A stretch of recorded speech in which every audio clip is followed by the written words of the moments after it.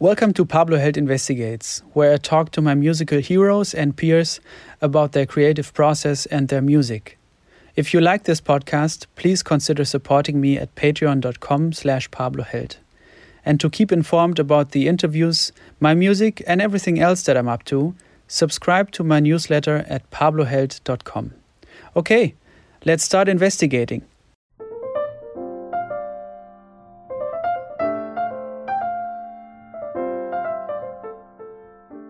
Obviously, I've been a deep admirer of your playing for a long time. First time I saw you was when I was 9 years or 10 years old, when I saw Scofield's Quiet Band in Dortmund in Germany. My father took me to the concert, and I was listening to Scofield before then, but that was the first time I saw him live. And then it was with you playing those beautiful arrangements on the beautiful songs. On the keyboard. You played the horn part, right? Yeah, and I only heard one bootleg. I only have one bootleg of that band, and I love it to death because it brings me back to that experience of seeing you guys, where I obviously, it's a long time ago. I only remember certain, flashes in a way, like seeing just seeing him there, or how you guys set up or whatever, and the feeling I got from that. Now that I have you in front of me, I'd like to talk to you about the experience of working with Scofield. Yeah, how you went about it after you heard the Quiet record, and then you were giving the task to okay, now it's your job to do the horn part in a way. Yeah. And how did it feel to play with Sco? And I mean, I was roommates with Bill Stewart back in the early '90s. We were working together, and so he was playing with Sco back then in the early '90s, and that band with Larry and Seamus, that was Seamus put. Even though we were all kind of playing together anyway, he put a record together of his own called The Call. Right. Yeah. And that was that band. And it had Kurt, so Kurt was in place of Scofield, I guess. Yeah. I don't know whether Sco heard that record or what, but we were all playing together anyway, and I guess Sco maybe called me and asked about doing some playing, and so we put together a session. And, I guess it was kind of obvious that we were being auditioned in a way, or at least he probably just, feeling how we worked together and how it felt. But yeah, I mean, I heard that record, and, he asked me to do some of the horn stuff on the keyboard, and it was early days of keyboard stuff in a way for sampling things, at least what I had access to at the time. And, I had a Korg that had a decent French horn sound, I guess. And just, he must have given me the parts or whatever, and I learned them. Mm-hmm. But in terms of just working with Sco, I mean, it was just a real treat. He's such an incredible improviser and great sound and time. I mean, you've done some stuff with him yourself, and he was a real, a real hero, and just great music, great melodies, and a real gift to get to play with him. How was he in terms of producing? Was he very hands-on in your recording? Gosh. Yeah, no, it was so long ago. I mean, but he was great. Just having his presence there, and I mean, he would hear things. Hey, man, try that. In fact, I remember it was that record, Seventh Sense, and it was with Seamus. Yeah. And Doug Weiss and Brian Blade, and I love that record, man. Thanks, man. Beautiful. Yeah, I was really excited, and Steve Nelson. And, sure, yeah. And I was just really excited to be. It was an exciting time. It was my first record for Blue Note, and I remember that song Seventh Sense when we did this kind of. I think we were just fooling around doing that kind of space out stuff, or just playing in 7 as the song was, and making all kind of weird sounds. And Seamus was doing weird harmonics and stuff, and Brian was playing on the rims a bit, and it had a cool texture. And I remember Sco saying, "Man, you should do that," Do that as the outro, for the great. So like having someone with those ears, and just that experience too, obviously decades of experience at that point, was really cool. And but other than that, it was kind of hands off. I had my tunes, and I had a pretty clear vision of how I wanted things to go. But again, to have someone like that there to bounce stuff off of, and And I guess, he would have, I don't know if he had heard Seamus before that, but he had a chance there to certainly check Mm, him out. yeah. A friend of mine, he had a lesson with you at some point, and he told me that you talked about a concept that a teacher called Dorothy Taubman introduced to you. Well, yeah, my teacher came from Dorothy, but who was the originator of the technique, I see. or at least, nothing comes from nowhere, but she Yeah, had other people that she got things from, but she put it together. And yeah, that was my teacher's name was Eleanor Hancock, and I yeah, studied with her in New York. And she was my teacher from sort of as being a junior in high school for several years after that through college. And I met her through Bill Charlap. hmm, Um, and Bill and I were studying with the same teacher at the time, a man by the name of Jack Riley, who recently passed. And we were studying a certain kind of, I guess it was maybe coming from the sort of Russian tradition of piano, and which, if there is any one tradition there, this one was about very curled fingers, and focusing more on finger strength and finger development that way. And that never quite felt right to me.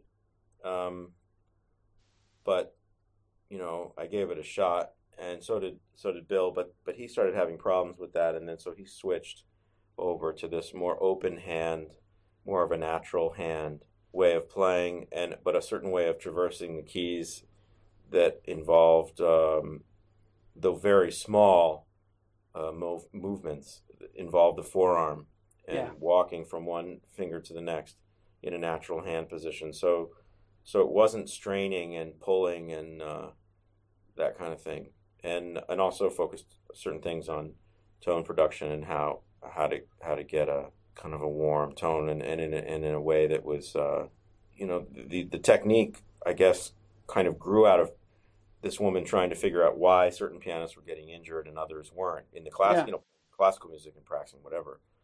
But what is someone doing, obviously correctly, or assuming that's what it is, if they're not getting injured, and what are the mechanics of that? And she found that correct use of the body and using gravity more than muscle, yeah, and muscle and the weight of the arm in a way that was not dead weight, obviously, but a way that you would harness yeah. centripetal force and these kinds of things. And you could kind of see it in not all perhaps, but in some of the masters, Oh yeah, yeah. where you It's see this obvious. kind of aplomb, way of playing, where look at Rubinstein or somebody, and it's just like nothing. Yeah, And that was also, I felt when I was seeing these guys on film or hearing them on record, like that was the sound that I was going for, yeah. that I loved.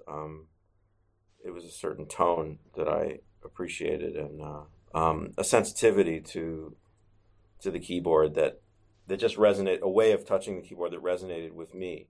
Mm. Um, but I don't necessarily prescribe or ascribe to saying, that this is the only way to play the piano. It's just the way I learned. And But is it something that you have to remind yourself of at times? it is, yeah, it's a constant. I mean, yeah, you get into situations where you're nervous or there's tension or it's an uncomfortable situation, but maybe the piano's not good or the sound is not good, and you start tensing up, and yeah.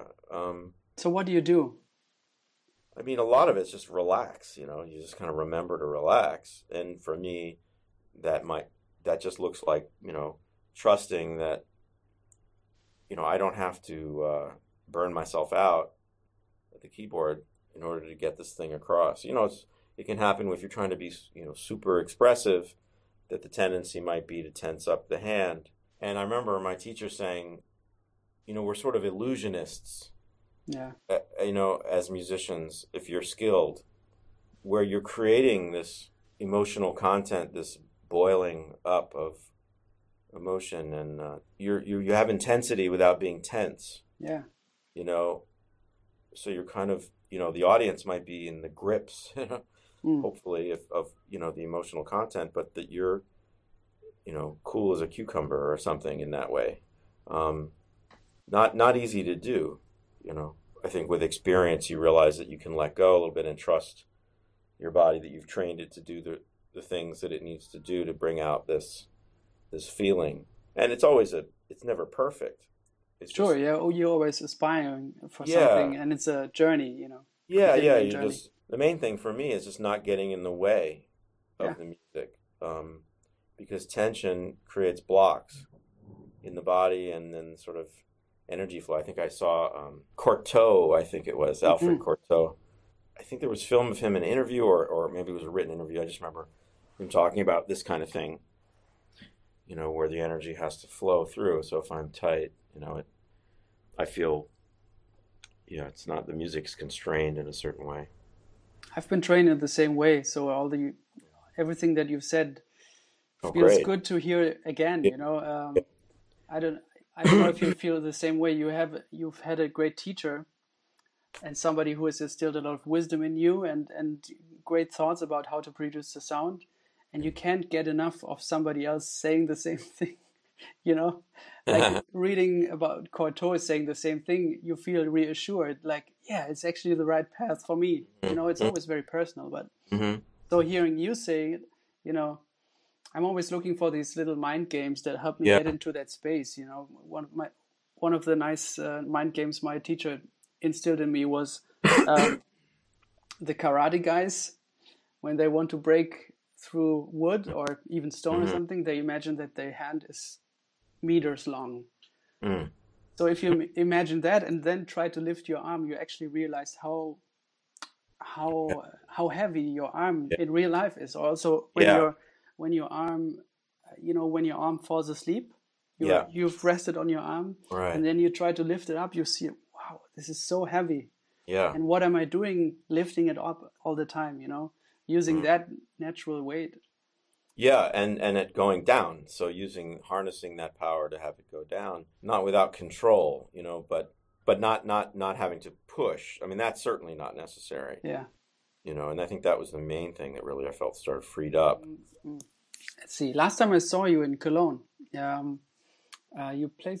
I remember you, Mm. and you played it in a kind of a 12/8 groove, and went to E flat for the last A section. You mean I'll remember April? That's what I meant. I'm sorry. Okay. But that is something that is a very great example of what you do because I always see you pick these great standards, but Mm. when you play them, it does never sound like you're just jamming a standard. Okay. You make them your own, and actually that particular standard, I remember April, I always had a kind of I know it, I know how to play it. I love Bird's version of it, or you know, Sonny Rollins version, Mm-hmm. but I never found a personal connection to it, right? Yeah. And I saw you do this on stage, you know, Oh. in that great way to just take that standard and do a couple of little adjustments so it finds a new Mm. space. I went home and was like, wow, what a great idea.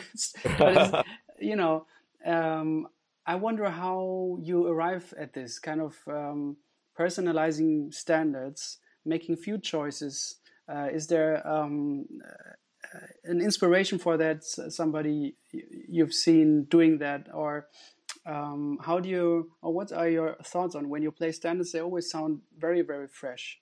Oh, thank you. My models of that really were the guys you mentioned, I think.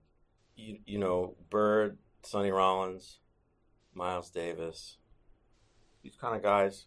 But I mean, that was the tradition. It was sort of like, I think the issue can be that we get kind of complacent. It's easy to get complacent about this is the way this song goes. You either like it or you don't, Yeah. based on a performance, bad or good. But all those guys, they had their special thing. I think if one goes back to the song itself and sort of falls in love all over again with the song, Yeah. it comes naturally rather than it being, as it most often is, and it's understandable, and it's the way we all learn is by copying. But we're a little bit like that, the photocopy that keeps getting copied, Right. Yeah.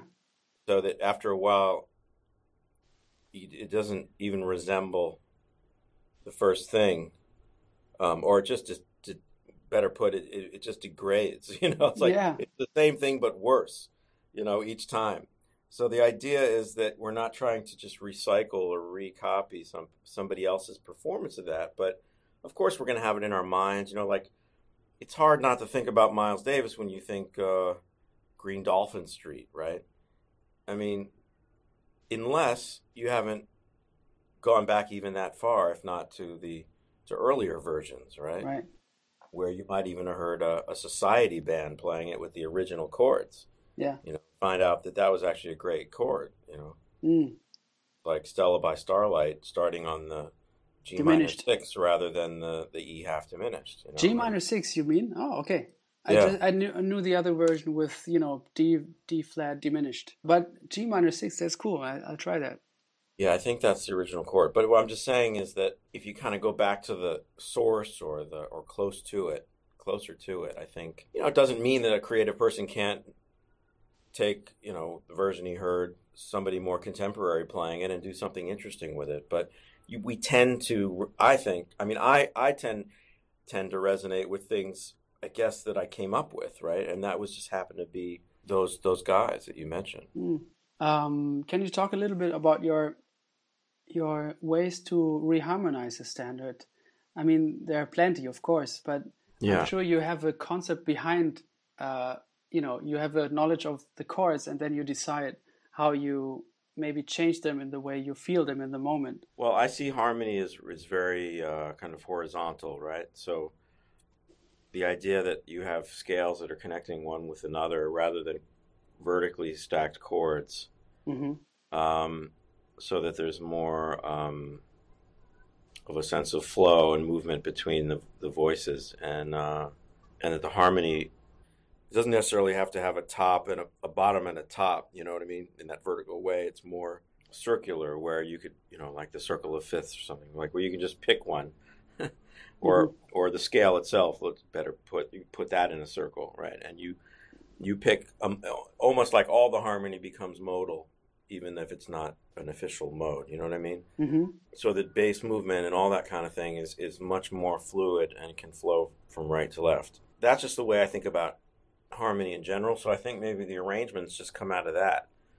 Of course, there's other things that I'm doing or that I work out or think, oh, well, this relates well. Generally, the way I like to do it is that, for instance, even Stella by Starlight, which you're talking about, as I understand it, believe the original chord is G minor 6 on that song. So somebody said, well, it's going to A, so why don't we just go 2-5, right? Instead of 6 or whatever. But the point being that what if it was C7, or what if it was B flat major, or what if it was D natural minor or something, like exploring the different points along the scale. Yeah. So a lot of that, my starting point is generally the original harmony. I like to dig in more to the original harmony to come up with reharmonization rather than random chords. Yeah. They can come up, but it's generally a process for me of coming from the original. Yeah, once removed, and then the second cousin of that, and then that relates. And so a lot of times you can find the original chords just buried in whatever I'm doing, And I think for me, it creates a sense of connection. It maintains the connection to the original song, even though it sounds like I'm out in left field. Yeah, you would say that's the case also with your arrangement of Nothing Like You or something like that? Okay. Could be, yeah. I mean, that's going pretty nuts, that one. No, I was just thinking of that. Is that the case maybe there too, or? Well, there's probably relative minors thrown in there. I don't remember. I mean, it took me a while to piece that one back together without looking at it, but because there's a lot of stuff happening. A lot of bass movement, yeah. But yeah, generally, I mean, I think that it's kind of like the tree. you have the roots in the tree, and then the branches can go further, Right. Yeah. you know, the further they go down. So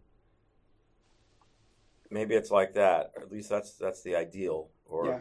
the idea, you know, bringing back someone like Sonny Rollins, you know, his time was so solid, his harmony was so solid that he could stretch, and yet you felt still like he was on the ground, you know what I mean? Right.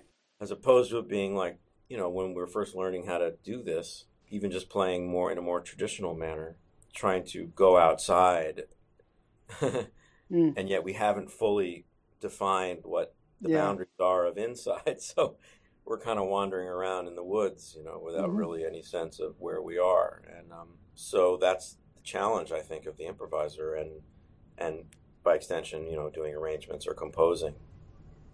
When you worked with Sonny, was he encouraging something like Yeah. this? Like also reharmonizing standards. Would he Well, encourage that?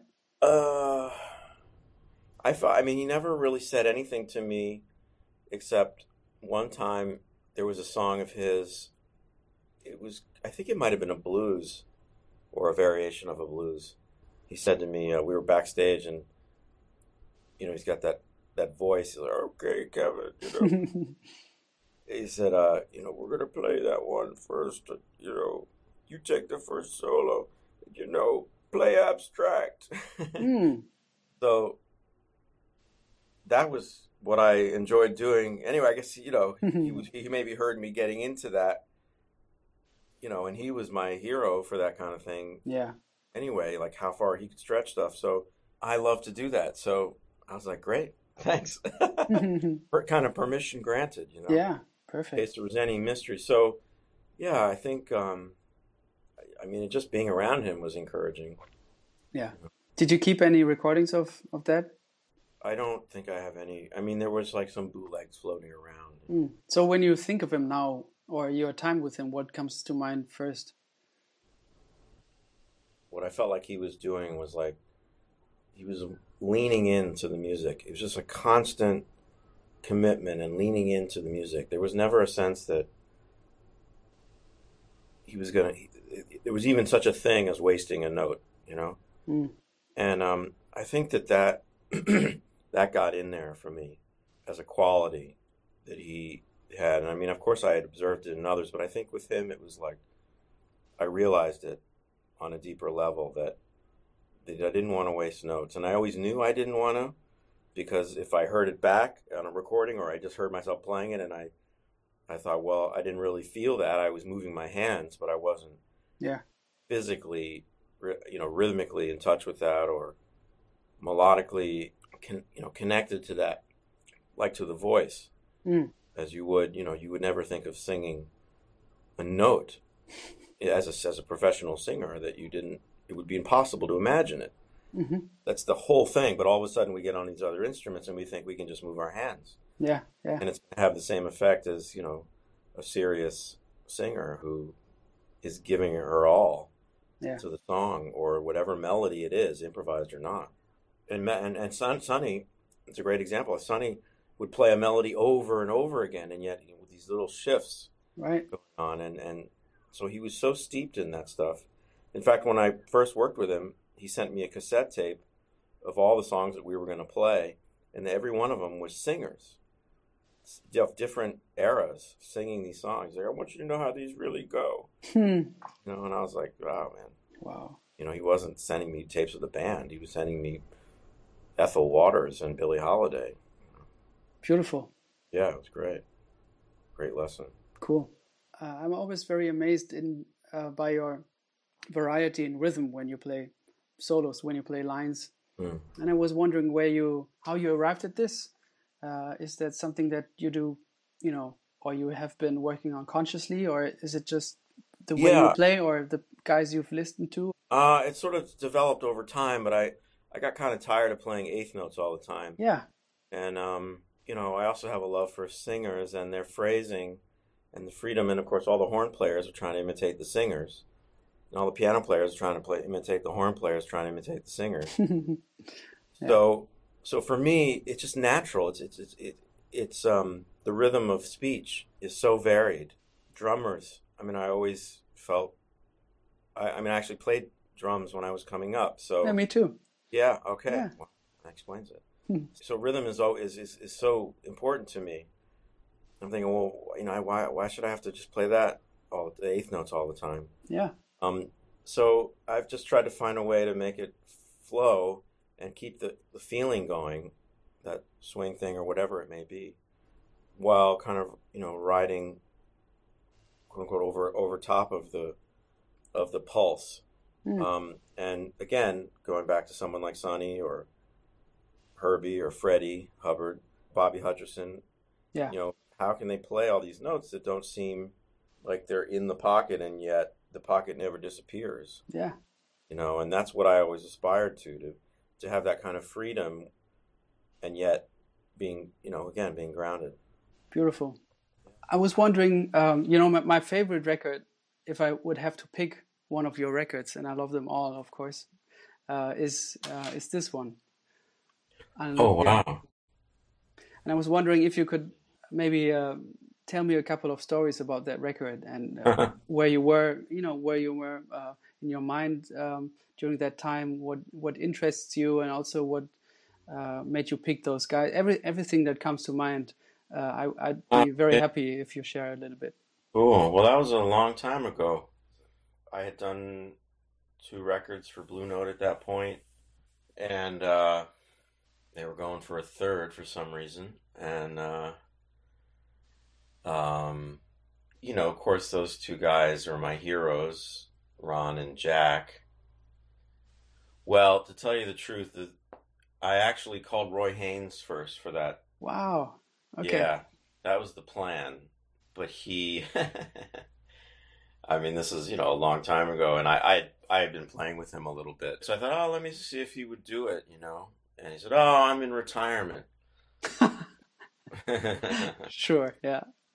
Or trying to retire or whatever. So that wasn't, of course, to be. But so then I just thought, well, man, I bet Ron and Jack would be great, And turned out it was. Mm-hmm.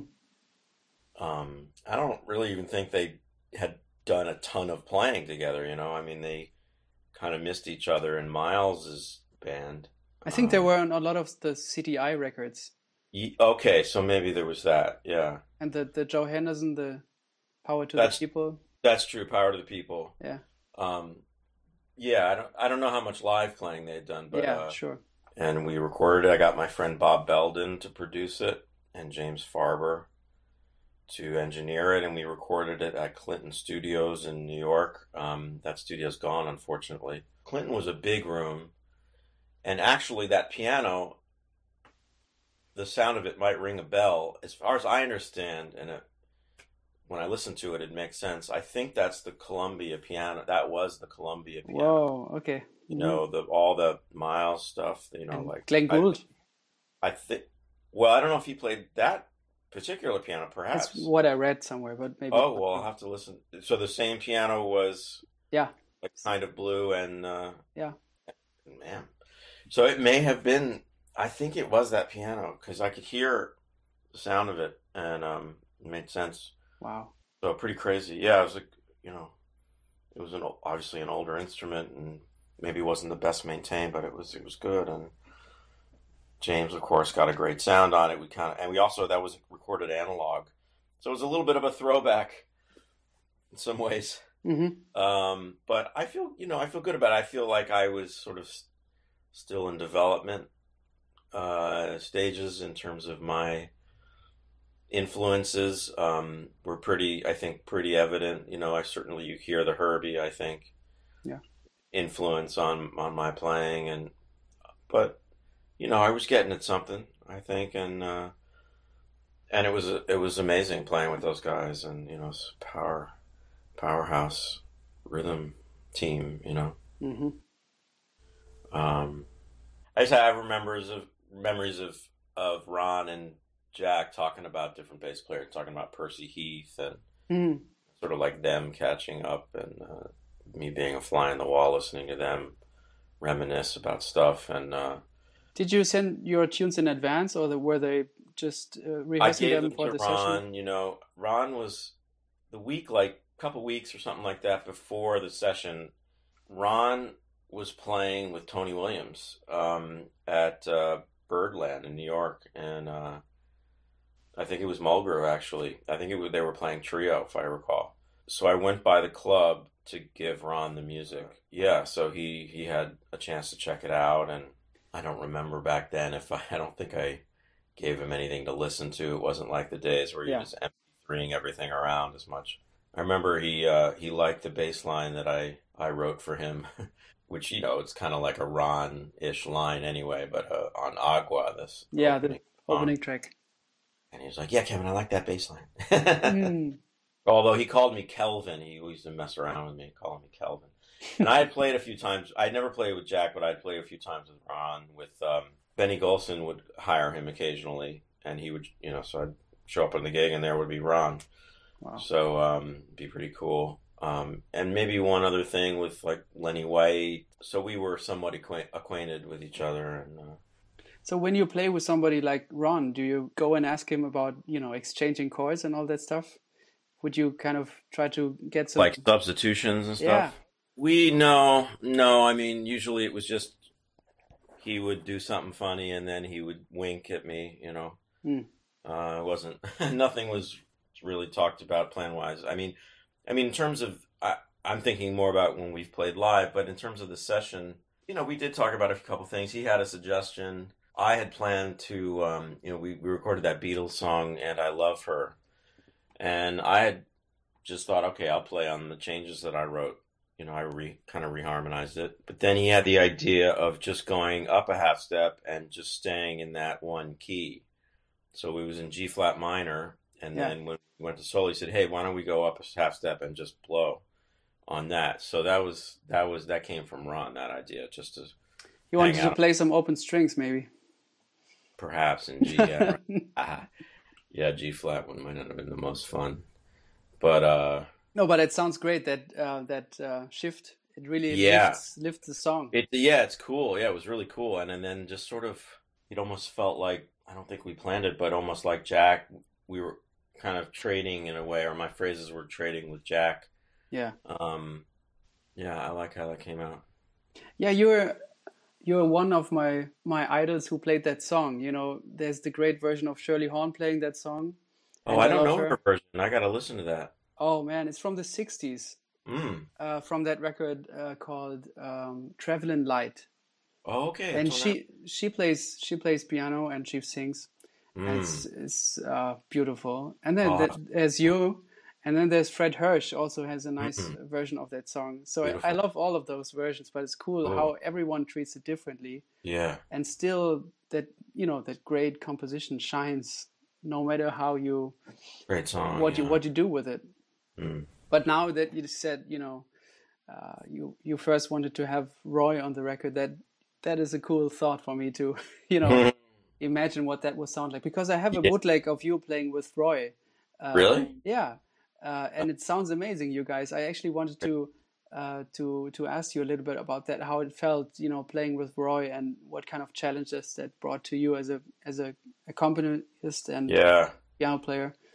Yeah, he's powerhouse, man. I mean, I was pretty nervous doing that gig at the beginning, and I was like, he's just so much energy coming from that guy. I mean, mainly it's just trying to get in there, you know, with his sense of time, and a lot of rhythm going on there. Mm-hmm. Yeah.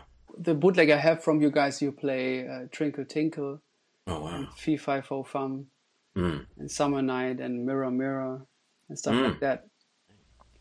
Would he just call out these tunes, or would he expect you to know all of these tunes, or would he... Yeah, no, he had a basic book. I don't think he necessarily made set lists. I think he liked to call things on the bandstand, as I recall. Who was playing saxophone? Donald Harrison, or... I'm not sure about the saxophone because I don't have any info on that. Was it alto or tenor, do you know? It was tenor. Probably Don Braden. Yeah, it makes sense. Mm-hmm. I'll send it to you. Yeah, I'd be curious to hear it. It's been years since. Sounds great, man. I snuck in my recorder to a few gigs. I probably have some DAT tapes or cassette tapes or something. around in my collection. But my friend Ed Howard and Dave Kukowski, who played with him for years, kind of recommended me for that. Yeah, because I was playing with with Eddie Henderson a little bit, and then I'd met Dave on the scene, Mm, and he recommended me. But yeah. yeah, it was really exciting. I loved playing with Roy. It was just For how long did that go on?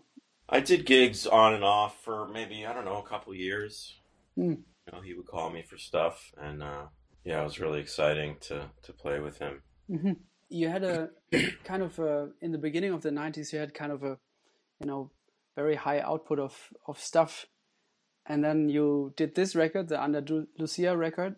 And then there's a couple of years gap in your discography until you do this record, What Survives. Oh, So I was wondering what happened between those records. What did you do? I mean, you were pretty active as a sideman during that time. yeah.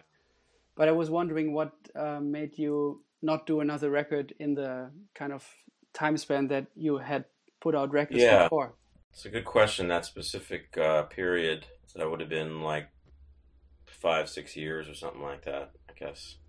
Yeah, I don't know. I think it was a kind of regrouping period for me. I wasn't quite sure maybe where I was at creatively.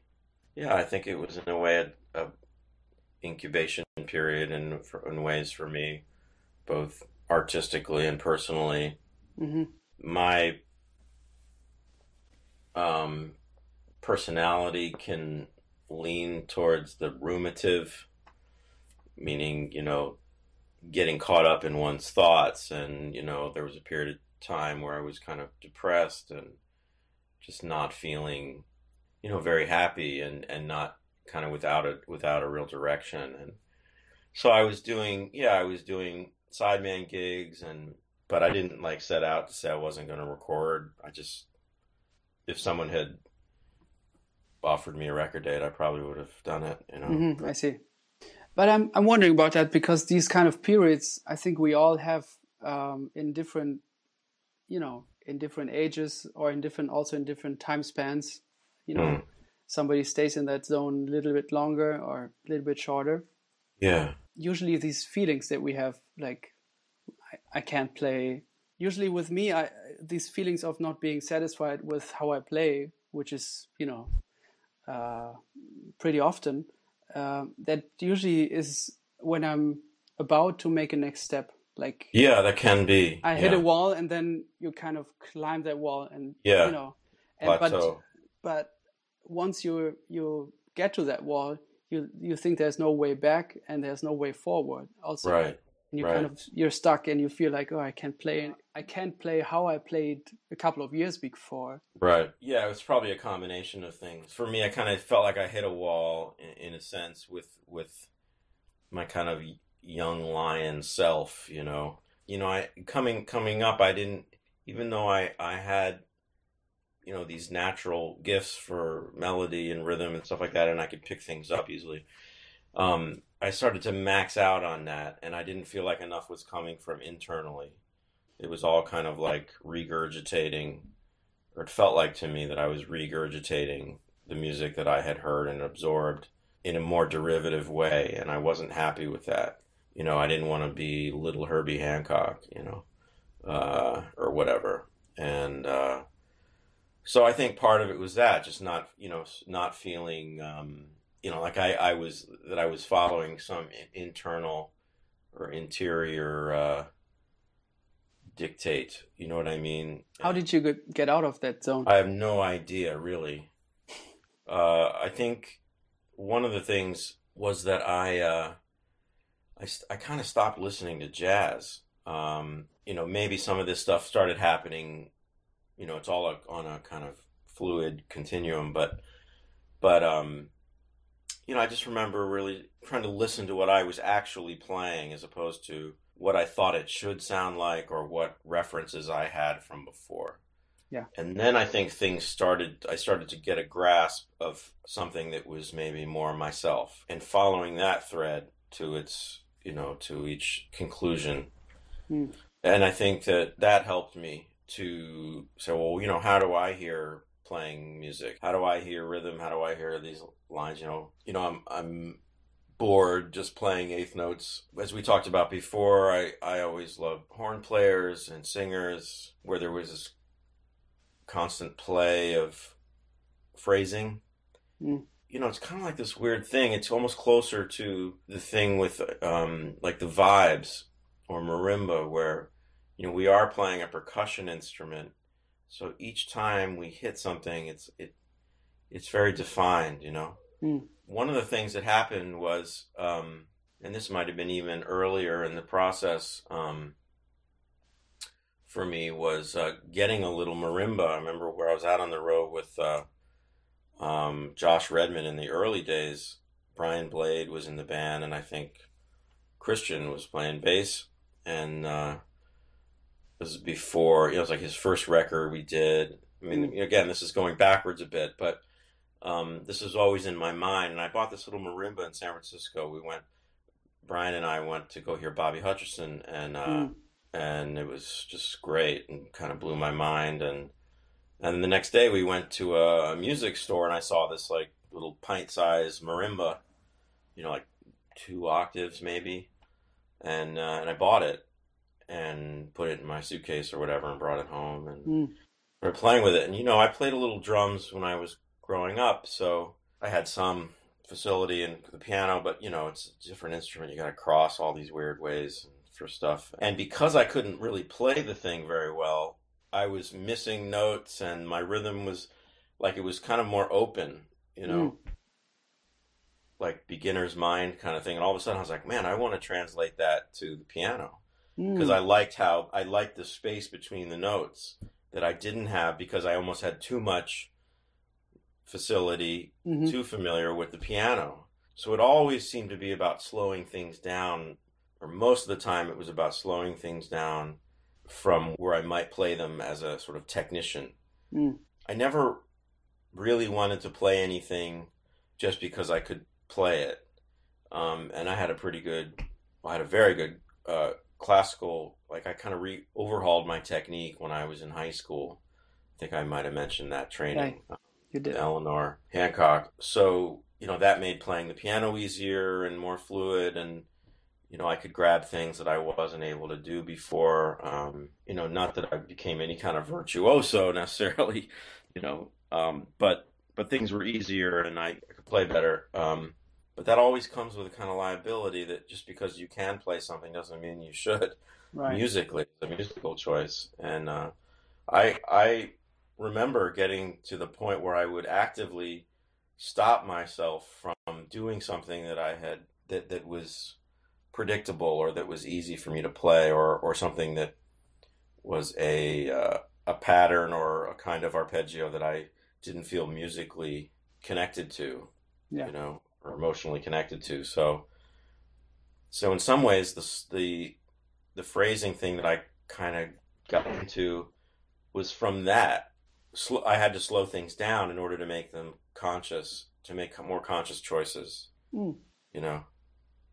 So that became a kind of thing where I realized I was having an opportunity to have the kind of phrasing and effect that maybe some of these great singers had, or the horn players who had that kind of language aspect to their playing. That it was less obvious. What they were doing rhythmically.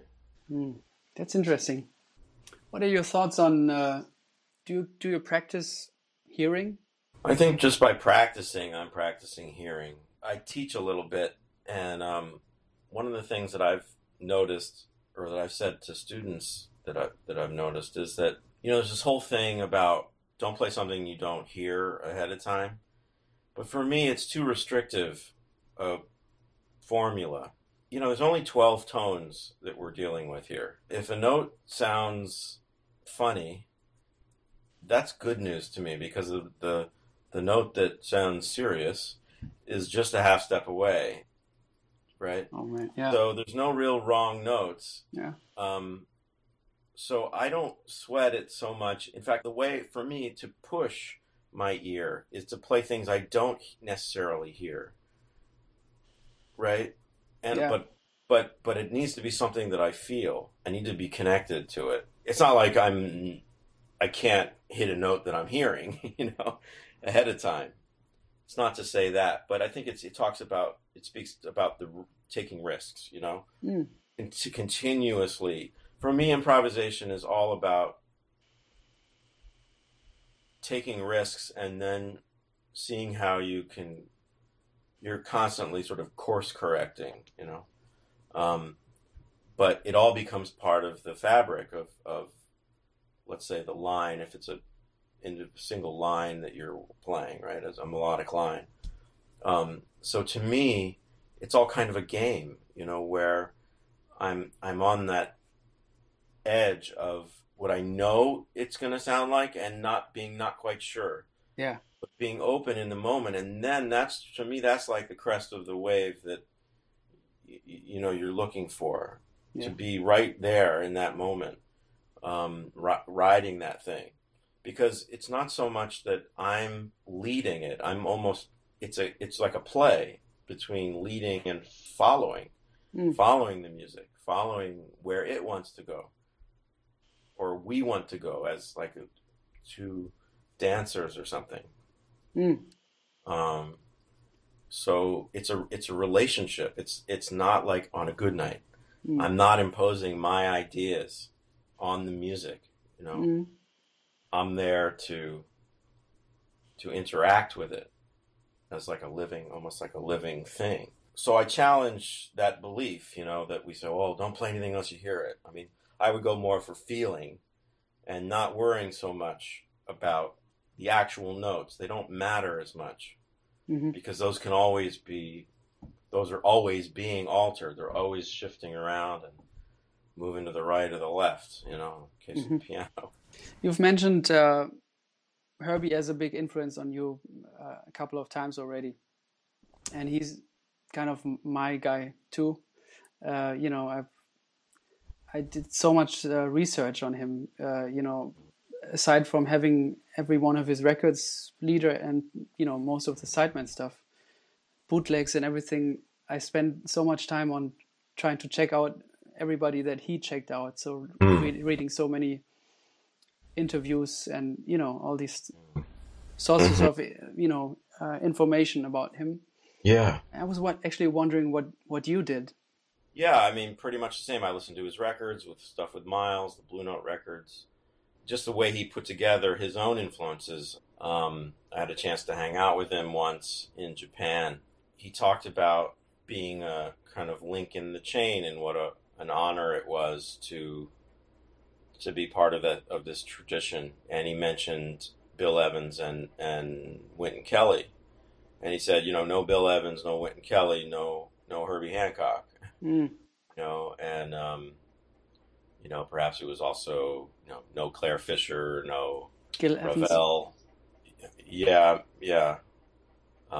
The some of the classical stuff that he was listening to. So we're all putting this together in our own way. And I was really kind of at this point where I was so into him that I had put him on such a pedestal musically that it was hard to, like I was saying, hard to kind of see what I was about, even though I had other interests. I mean, there were other artists. I mean, he wasn't the only guy, but it was like he synthesized the stuff in a way that it was obviously, deep, made a deep impression. Yeah. And it was like everything I wanted to do, it seemed like he did it best, in a way, best in my mind. Yeah. But I remember kind of talking to him about it, like I was having a real problem with him, like I got a problem with you, Herbie, like you don't realize the influence you've had on all of us and how challenging it is I think particularly even at that time, jazz had gone through sort of all these different changes, and like, where were we to find a direction or something like that? He had heard me play some music with Pat Zimmerly, who was at that time, very forward-thinking composer, and was writing highly polyrhythmic music, very difficult layered music, and he heard us doing that on the Monk competition for composition that Pat had entered with the band that we were in. It was me and Larry Grenadier at the time, and Tom Rainey. There's a record just released. Oh yes, he put it out. Yeah. Yeah, Conceptualysis. Yeah, like it's cool.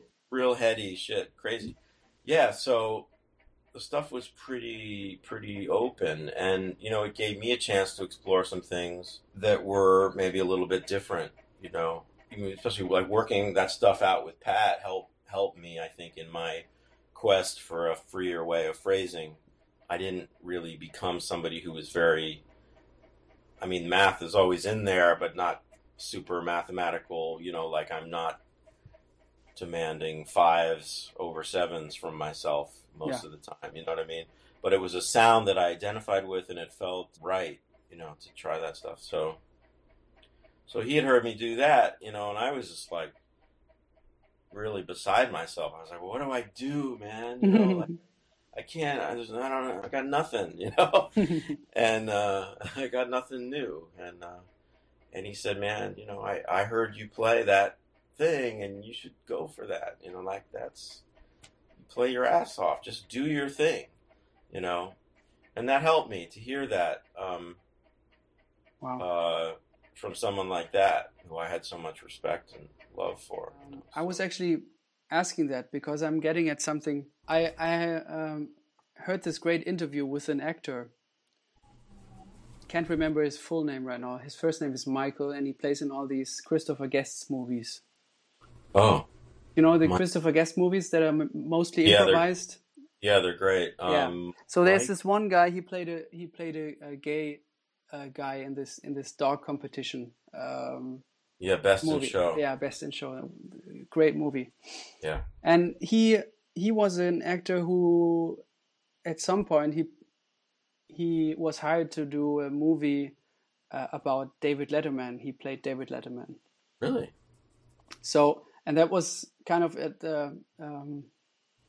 I think Letterman was always at a peak, but that wasn't one of his peaks. He was really, really famous. 80s, yeah, I think it was 90s. Maybe mid 90s or something. Okay. So he was doing a TV movie playing David Letterman, and he talked about the difficulty of playing him and thinking about the audience who could do just with one hit on the switch, could see the real thing and could see him. And he said a very interesting thing, which I think a lot about. And he said, don't imitate, because the audience will only focus on the differences. Yeah. Stop chasing everyone's picture of the guy you're trying to get at. Present your own view of that guy. That's cool. And that's so cool, because if you want to present an own view of somebody, you have to get the full picture. You have to see 100%. You have to see him, not just like everyone else's view of somebody else. Yeah. It's usually just the top that everybody copies, Yes. the obvious stuff, but that everybody imitates also. Right. But if you want to present your view and then get a personal experience out of that for you and also for the audience, you have to go deep. Yeah.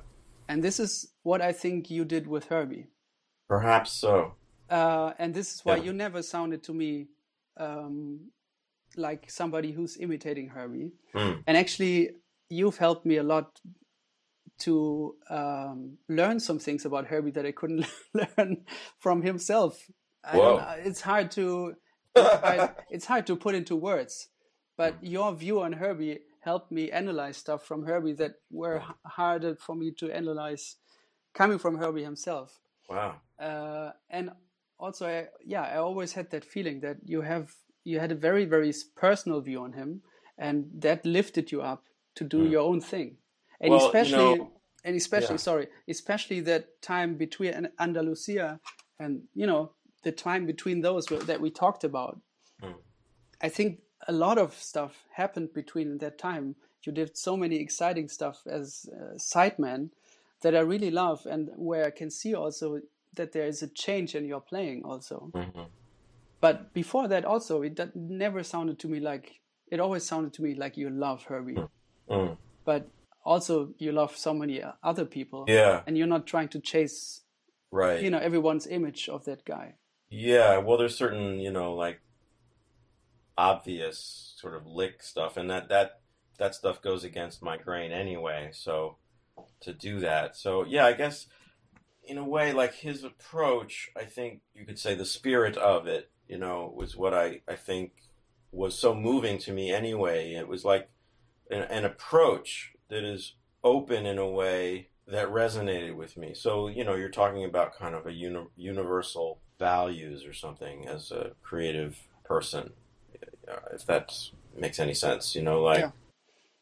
openness and honesty and, like confidence without being like a complete egomaniac or something. Hmm. Like you could hear the kind of curiosity, in his playing. As a creative being, we all, we're trying to sort of just be in integrity, I think, and honest. And there's all kinds of hindrances to that in the world, wanting to be accepted, playing or saying the expected thing, toting the party line, whatever the party is. Hmm. Um, you know what I mean? Not taking the kinds of personal risks to be unique, peer pressure, all this kind of thing. Yeah. Throughout, I always, even if there were those tendencies, just continually something within me bucking against that, so that when I sit down at the piano, something true, hopefully, of myself comes out, no matter what it is that I'm playing. And Yeah. that's definitely that's been there. I think from the beginning, but it gets obscured when you're so like, oh, look at the bright lights, everybody's saying, oh man, you sound great. Well, you better keep doing that, what you're doing then, because then if you change, then what, so Right. like personal security stuff going on, around, or insecurity, where you're just really trying to find your way through this jungle of opinion, Mm. including your own that you've adopted, and you're just trying to sort this shit out. So in that sense, I'm probably a bit of a late bloomer, Hmm.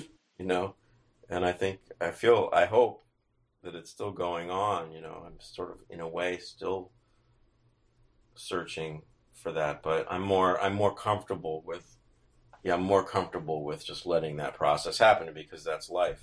Yeah.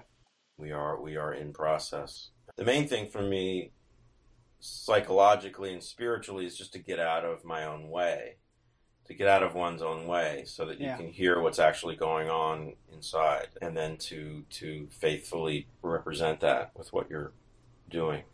Yeah. I think we're all struggling with that. Yeah, It's the universal struggle. yeah. I mean, those that are inclined that way. After a while, you can almost reduce the notes and the pitches. It just becomes psychology and human interaction, right? Yeah. There's all kinds of stuff going on. We're still discovering. I didn't want to hear any more Miles bootlegs. But I also feel like I was pretty, I'm a pretty intense guy, and I accept or reject things. I back then in particularly, I mean, I've loosened up a lot, but it was like, no more Herbie, like Okay. cut him off, cut him. So you can't really do that. And why would you want, it's like, there's all these wonderful things that you get, but I was feeling like a crisis was upon me, that, Mm. I had lost any,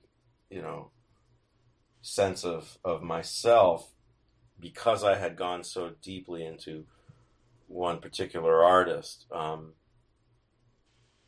That was my perception, which was probably off. It's like, Ellie DeGibri, who actually played with Herbie for a bit. I remember being in a workshop with him, and he said, like, man, no matter how much you try, sound like someone, you're still going to sound like yourself. Yeah. You may sound like shit, but don't worry about it. You're not going to sound like exactly like him anyway. You know Yeah. what I mean?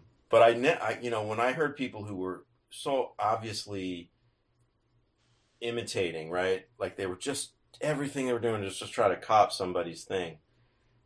Whenever they would have their own moment, it sounded so like you were saying. You only hear the differences, right? Yeah. The actor. It's like you're like, well, you know, you should have stayed with that solo you were playing of his or something, or that lick. But so, you know, when someone would go off and you could kind of tell like they had this mask on and all of a sudden it slipped off for a second and then whoops, that's not because they hadn't developed. Yeah. They hadn't developed the understanding what was underneath what they were doing. I mean, I've heard guys imitate Joe Henderson and playing his licks in the wrong key. Like, I mean, clearly not understanding what was going on harmonically. Yeah. You know, just because like, well, I got this lick, I can cut and paste it and go, you know, around different things. Yeah. I was going to mention one guy, you know, when I first heard Mark Turner back in the day, I mean, we were both developing, you know, he sounded kind of spitting image of Joe Henderson, you know, and I had heard him before that, you know, like he went through these development periods where he like really absorbed Coltrane. I mean, this cat digested them. Mm-hmm.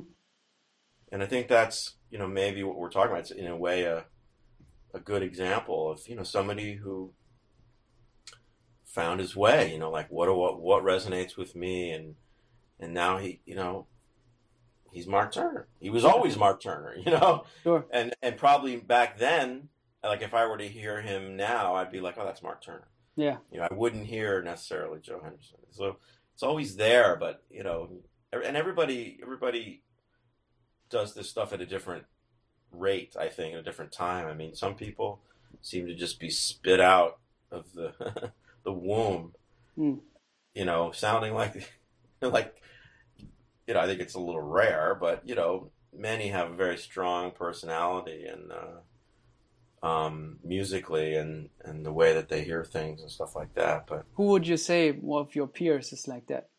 Well, like Bill Stewart, you know, when you hear Bill, I mean, you can hear the influences, but you hear for me, it's a very strong voice, you know, Yeah. someone Totally. like that. Yeah.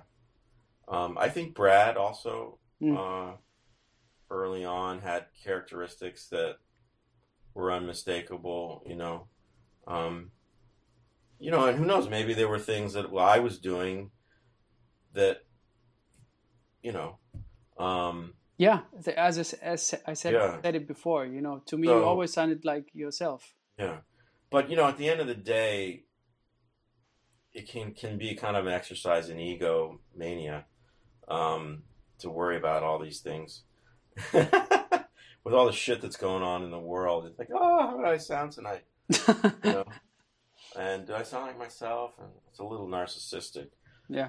But hey, you know, artists, That's what are what you we gonna do. do? What are you gonna do? Yeah. Hopefully it's for a good cause. Goes to a good cause. Yeah. But I remember I think it's a quote from Stravinsky that good composers borrow, great composers steal. Yeah. Yeah, so, you know, don't really worry about it too much. It's another quote I actually thought a lot about, because if you borrow something, it's not really yours. And if you steal it, although it's, you know, illegal, if you steal it, it's yours, you know? And if it's something that's yours, you use it. That's probably why, yeah, it's probably what he meant. Yeah, of course. Of course, you can't really steal anything. I mean, you can, yeah, there's copyright infringement, you know, but I don't think, yeah, we know what he meant, you know, right? It's like appropriate and in the way that the artists do. In fact, there's a great book called Steal Like an Artist. Oh. It's a great little art book. And I'm trying to remember, the guy's name is Austin something. Austin Powers. Very wise guy. Yeah. Shagalicious. So yeah, it's a really great book. I recommend it on, you know, creativity and just the reality. You know, basically he's saying, if you think someone's a total original, you just don't you don't know you don't know what they're referring to. Right. You know, some people have stronger kind of, or sort of saying something particularly unique, you know, but still you're kind of missing you just don't, you don't know their influences as much. Yeah, it's true. Chances are, you know. Yeah. But the beautiful thing too is that everybody, we're all unique and we have our little twist on things. So.